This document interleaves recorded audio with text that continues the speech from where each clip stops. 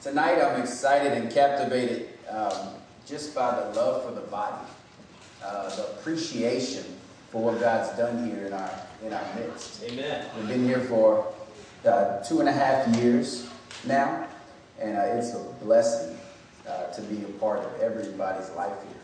And I just wanted to share that with you tonight. And so in the beginning, I want to get the message out to what I'm trying to say tonight. That way, if I stumble through terrible preaching, reading of the word, then you'll get the point. Amen? Amen. All right. So the gist of the message tonight that God's put on my heart is that, I'll tell you, well, let me start where God gave me this revelation at. So, Joy, if you could put up that picture. I seen a picture. Somebody told me of one of the ideas of what this meant. And I was riding on a church bus with a group of our homeless friends, bringing them back to the streets. And as I looked back, and I was sitting in the driver's seat, and I looked back in the mirror, I seen Nolan. And Nolan, being his charismatic personality, was hanging out with the guys in the back, speaking to them and talking with them. And I noticed, and I looked back, and I could see that he was intermingling with them in a beautiful way. And it was a beautiful picture of me of what fellowship looked like. And when I looked back, I seen some men that probably needed to be redeemed. I seen some that were redeemed. I seen some people that were probably what the world would call mentally ill, some that weren't. All different types of people. And as I looked back and they were intermingling, and I could see the Holy Ghost just moving through the bus. And it was a beautiful thing of a picture of fellowship to me. And what it looks like is we move forward in the kingdom. We move forward with each other, and we link arms and move forward towards Jesus and pressing on towards the goal with each other. There's all kind of different people in our life. This is the beauty of fellowship. And so, to me, there's a healing in fellowship. And so what we have sometimes is we have some people that want to fall off, maybe fall out of fellowship. And they want to be an island to themselves. They don't want to be on the same boat, if we would say. Right? And so what they did is they secluded themselves. And so therefore they fall outside of the fellowship. Because the only thing that happens with an island is it's surrounded by shallow waters and predators. And so when I think about fellowship, I think about us being on one ship, maybe on a journey in a sea, maybe headed to an island or maybe coming from an island.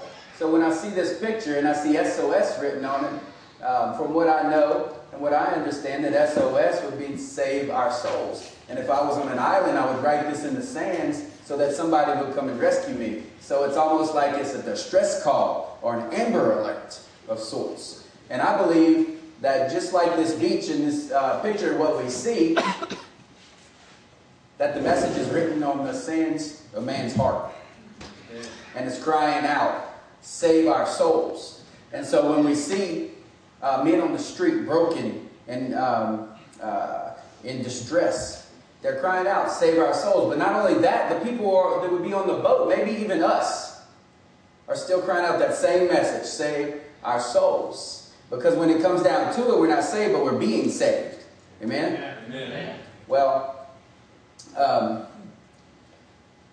remember Wednesday, the last Wednesday, when Pastor Eric preached, he taught about the importance of a community of God. Do you remember that? Yeah. How holiness and purity kept us flowing in the right direction. Pastor Matt taught on the importance of remaining in the vineyard. You remember this?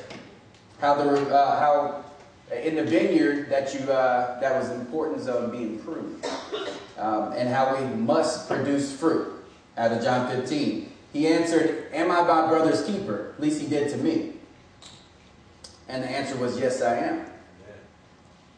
How did he do that? He named it. He said that I needed you and you needed me. Do we get that? I mean, we really get that. That means my quality of salvation depends on my relationship with you. Understand? Amen. And so you can walk in Jesus and walk in fellowship with the Holy Ghost. But this was meant to do with each other. This was meant to be linked and linking arms and doing with each other. This is called fellowship. Amen.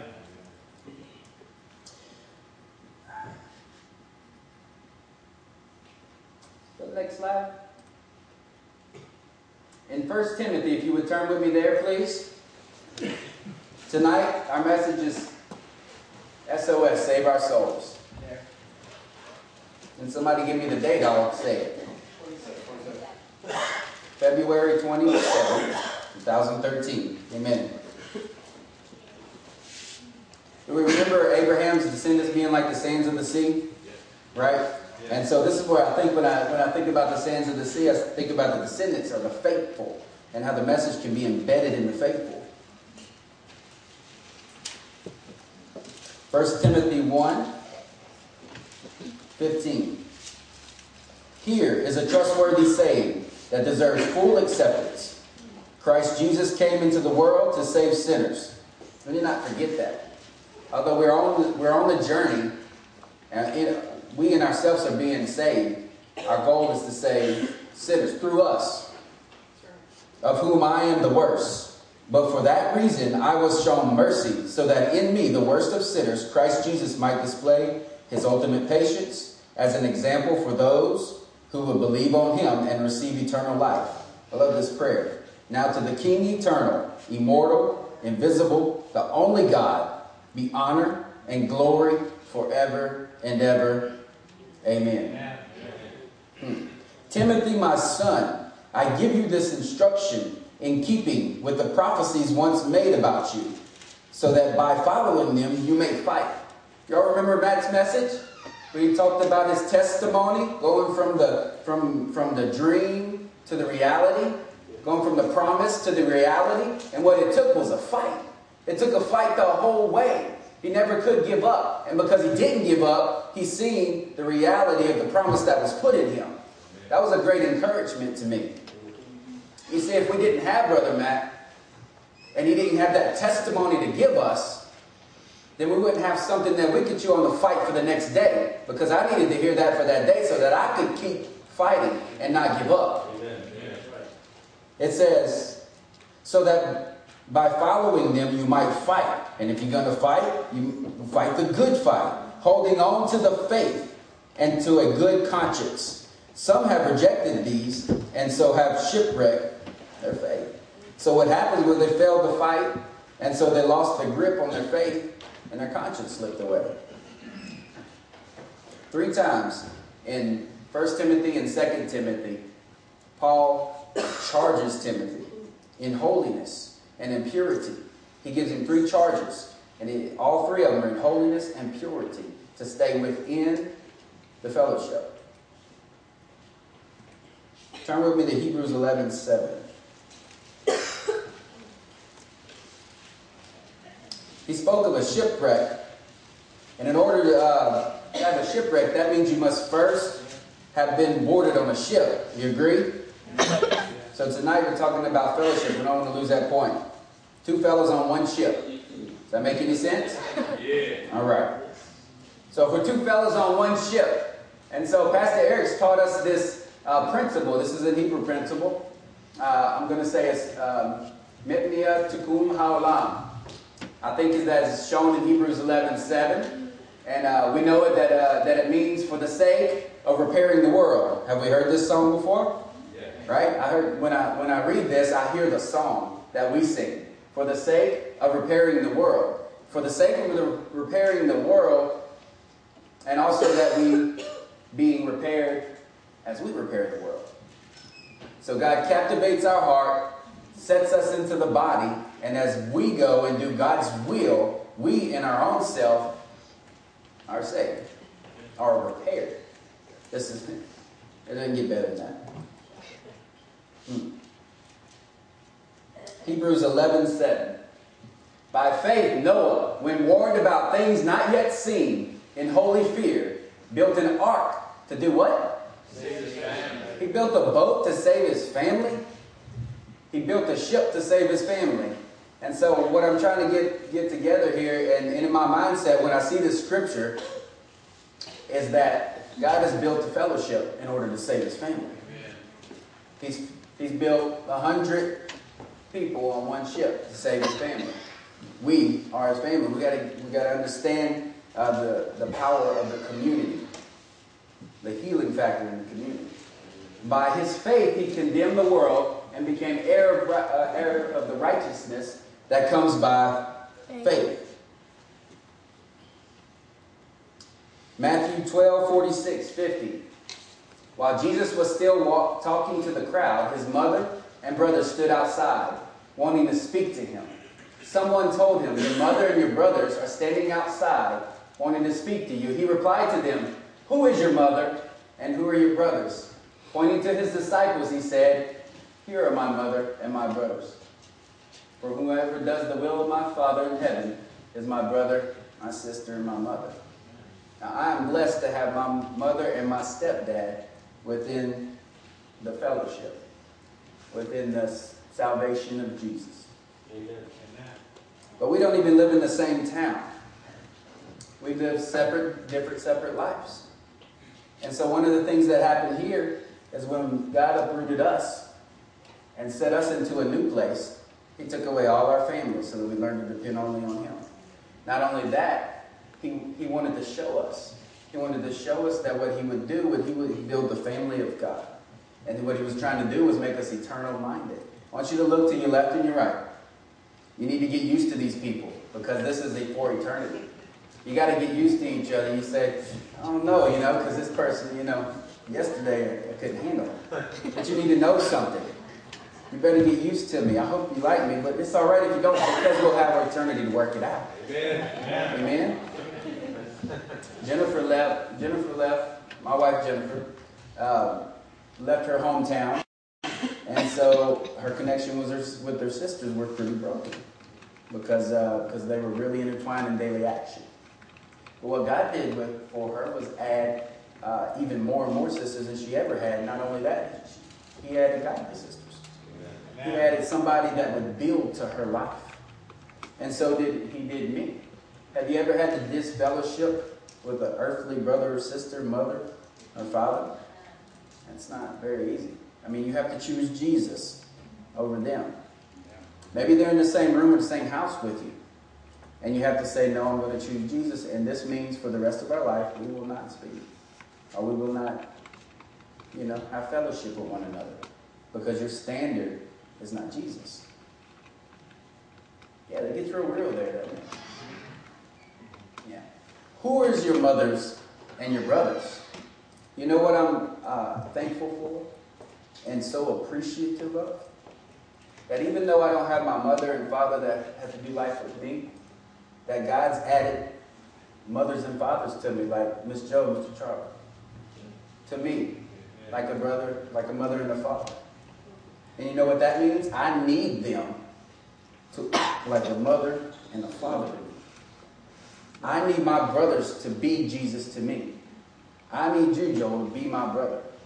And I need you to be Jesus, the character, to me. I need that. I depend on you. The quality of my salvation depends on how you interact with Jesus every day, and vice versa, me to you. Amen? Amen. We need each other. We really got to get this. There's a healing factor in fellowship. Fellowship. I love this. In the medical community. If anybody's in the medical community, maybe they understand this. But I looked this up, and this is the best I could come up with. In the medical community, fellowship was not an action, but it was an allotted time period. There was a time period that a physician can join in after receiving the residency or a hands-on training by the master physician. And then once you did that, you were called a fellow. And it was capable of attending and at times standing in the place of the master physician as a healer and repairer of others. Isn't that something?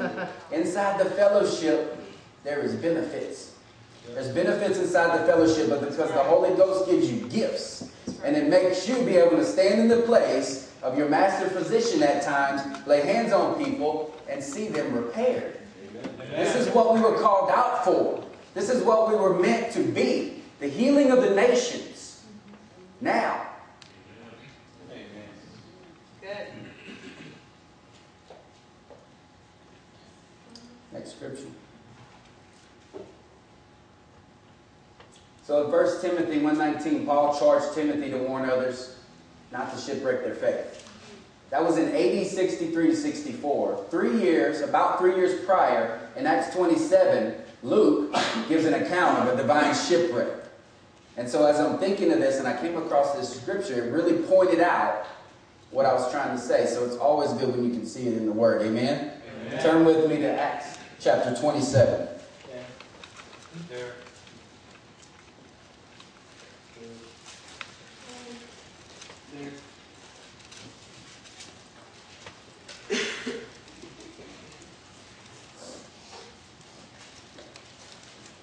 In Acts chapter 27, verse 1, we have Paul, and he's on a Roman ship. Paul, and he's with he's got a group of prisoners. He's with a certain man named a centurion named Julius, and an imperial regiment. So he's got an army, prisoners, an apostle. There's a group of characters on this ship about getting ready to get on the ship. And so Paul enters the ship and he's on his way to be tried. But God has other plans. So let's look. Verse 2, they put out to sea. Verse 3, the next day, so the second day as they already are on their journey, the next day we landed at Sidon, and Julius, in kindness to Paul, allowed him to go to his friends so they might provide for his needs. From there, we put out to the sea again and passed to the lee of Cyprus, because the winds were against us. Verse 7, we made slow headway for many days and had difficulty arriving, and I can't say that word. When the wind did not allow us to hold our course,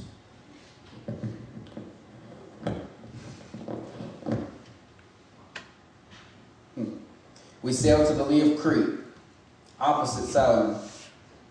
We moved along the coast with difficulty and came to the place called Fair Havens, near the town of Lasea. Much time had passed, much time we had lost, and the sailing had already become dangerous because by now it was after the fast. So Paul warned them, men, I can see that our voyage is going to be dangerous and bring great loss to the ship and cargo and to our own lives also. There's cost to fellowship. There's cost to fellowship. I was talking about that we needed, that when we have to break fellowship with family members, somebody that may be close to you, might not be a family member, might be somebody who's been a friend all your life. There's a cost to fellowship. But within the fellowship is so worth it, because there's healing in the fellowship. There's Jesus within the fellowship. And he said that we would lose our ship, we'd lose our cargoes, and maybe even our very lives. And then we would risk our comfort, maybe, huh? Amen. Verse 13. But when a gentle south wind began to blow, they thought they had obtained what they wanted. So they weighed anchor and sailed along the shore of Crete. Before very long, a wind of hurricane force, called the northeaster, swept down from the island. The ship was caught by the storm and could not head into the wind. So we gave way to it and were driven along. Within this fellowship, within this body, any healthy body is going to have some times to where you feel like you're depressed. Anybody have had those times? Yeah. Anybody ever said, I feel like sometimes people are in my business? Yeah, I said that. Right? Yeah, because it's a family. Let me ask you something. Within your own family, in your own body, in your own house, you feel like somebody's encroaching, is that the word, on your privacy? Don't come in my room. Right? This is a family. And we got to get that. You are my mother, my brother, you're my brother and sisters. And this happens.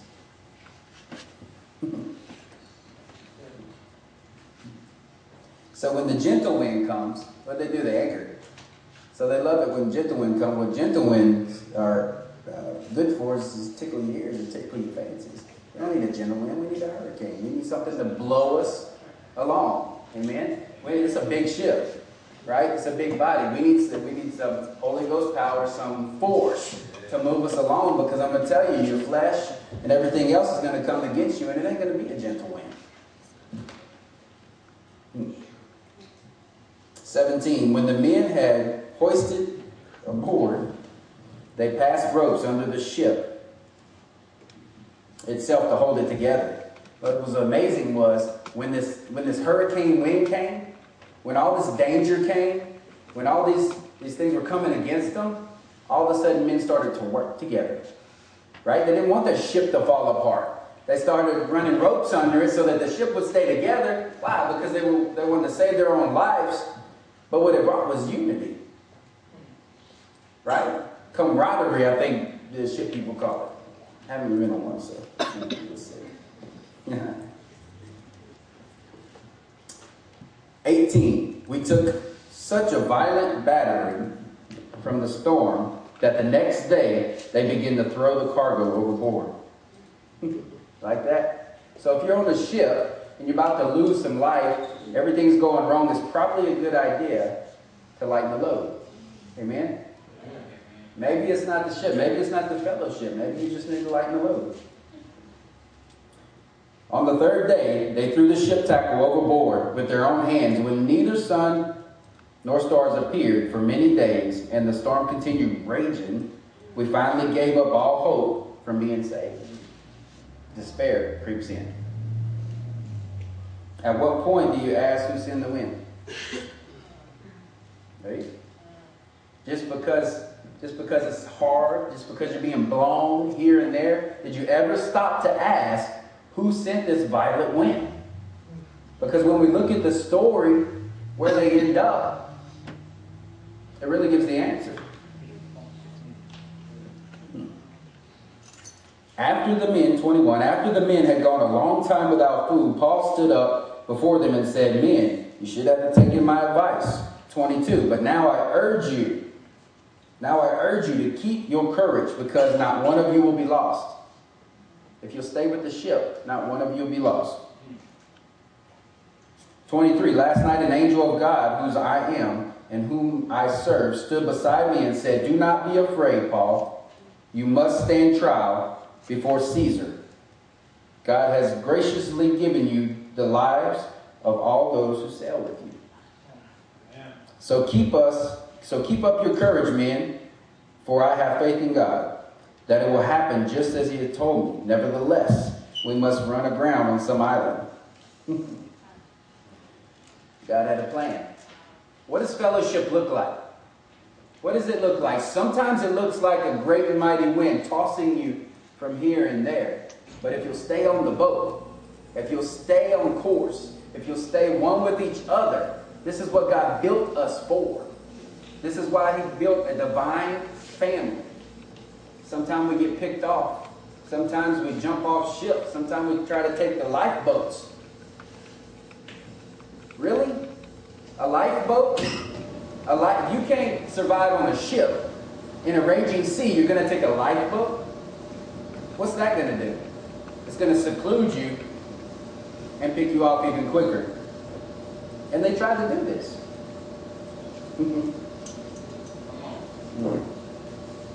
29, fearing that we would dash against the rocks, they dropped 4 anchors from the stern, and they prayed for daylight. Now we got a bunch of men. We got a bunch of men that started on a journey, lost as can be, but somewhere along the line they started to listen to the words of God. Somewhere along the line the authority started to change. They stopped listening to themselves and they started to listen to Paul. He was a prisoner. And they started to listen to the authority, the word that came out of him. And you can see, now they're praying. They're stopping, they're praying, they're thinking. And in an attempt to escape from the ship, the sailors let the lifeboat down into the sea, pretending they were going to lower some anchors from the bow. Then Paul said to the centurion and the soldier, "Unless these men Stay with the ship. You cannot be saved. So the soldiers cut the ropes that held the lifeboat and let it fall away. And just before dawn, he urged them to eat. He encouraged them. And in 34, he said, I urge you, take some food. You're going to need it. Not one of you will lose a single hair from your head. 36. They were all encouraged and ate some food themselves. 38. When they had eaten as much as they wanted, they lightened the ship by throwing the grain into the sea. What they do, there was a change of nature here. They started listening to the words of God. They cast their cares into the sea. They threw their provision into the sea. And they trusted God. And what happened right after that? The day broke. In chapter 28:1, what happens next is an arrival at destination. Put that up, please. So what we have was one apostle landed on the shore. And we found out the island was called Malta. So we have one apostle with 275 men captured in a time of fellowship. They arrived at a divinely appointed place called Malta. And so I'll shorten the story for you. What happened on Malta was that they were shown great unusual kindness. They built the fire and welcomed us all because it was raining and cold.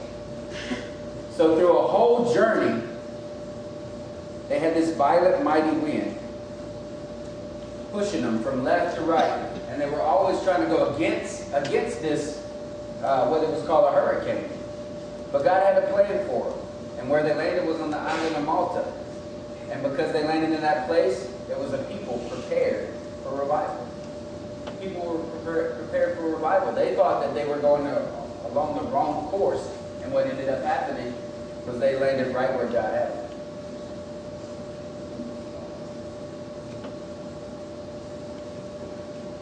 The U.S. National Search and Rescue motto, I love this. It says, you must go out, but you're not required to come back. You must go out, but you're not required to come back. I cannot fulfill God's call in my life unless you are serving Jesus correctly, just like me. I must follow the Lord. I must serve Jesus, and you depend on me to do that. I depend on you, and together we glorify God as one fellowship. In Genesis 7:1, Noah puts his family in an ark. The Lord then said to Noah, go into the ark, you and your whole family, because I have found you righteous in this generation. And because he did that, he was saved from the floodwaters of judgment. Today, God's building an ark. Today, God's building a fellowship. An appreciation for the fellowship. There's healing in this fellowship. Acts 17:28 says, in him we live and move and have our being. In Revelation 22:12 and 16, it says, I am coming soon, and my reward is with me. Keeping our eyes on the prize, because when we find out that we shipwrecked on an island, that souls need to be saved, we realize that the fellowship and the winds that come against us was worth it. So whether you're an island to yourself, surrounded by shallow waters, or whether we're on the ship, the message is the same. It's the same. Save our souls. It's written on our hearts. The message is short tonight, but I want to get to a point. I need you. You need me. This fellowship, it's stricken by great appreciation for where we're at. Joel said it in his prophecy. This is a very simple word. It's a very simple word. Look around. These are your mothers and fathers. These are your brothers and sisters. Do not forsake each other. Do not forsake meeting with each other. There's healing in this body. There's an appreciation. We're such a busy group. We're such a busy group that we go out and we do so much. We do. We do. But we never need to get caught up and not stop. And smell the rose of Sharon. Right?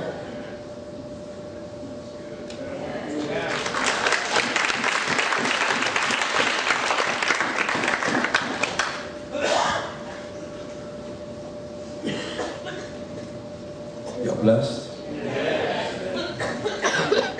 About 5 years ago, on the men's retreat, we were all given ball caps. And ball caps are great, especially if you're balding, like myself. And we were to spend a full day just praying. And praying about a word that the Lord was giving to us about our function. And this was in addition to the mezuzah statement years before, but just a word that defined who we were in that season. And the word that the Lord gave me that I wrote inside my hat, and I had no idea the magnitude and prophetic nature of it. I wrote, I need my brothers, and my brothers need me. I would say about half of you guys had not yet met us or been a part of our lives. So when God begins to form a word within you and speak it to you about not only yourself, but how you're interconnected with the body, write it down, dwell on it, chew on it. Because this is something that is going to be a part of my life, and that I love about Mike's message is that it hits the very center of who I am, because I cannot complete what Jesus has given me unless I do it with you. Amen. You cannot complete what Jesus has given you unless you do it with me. We need each other. Amen? Amen. Come on, let's stand to our feet.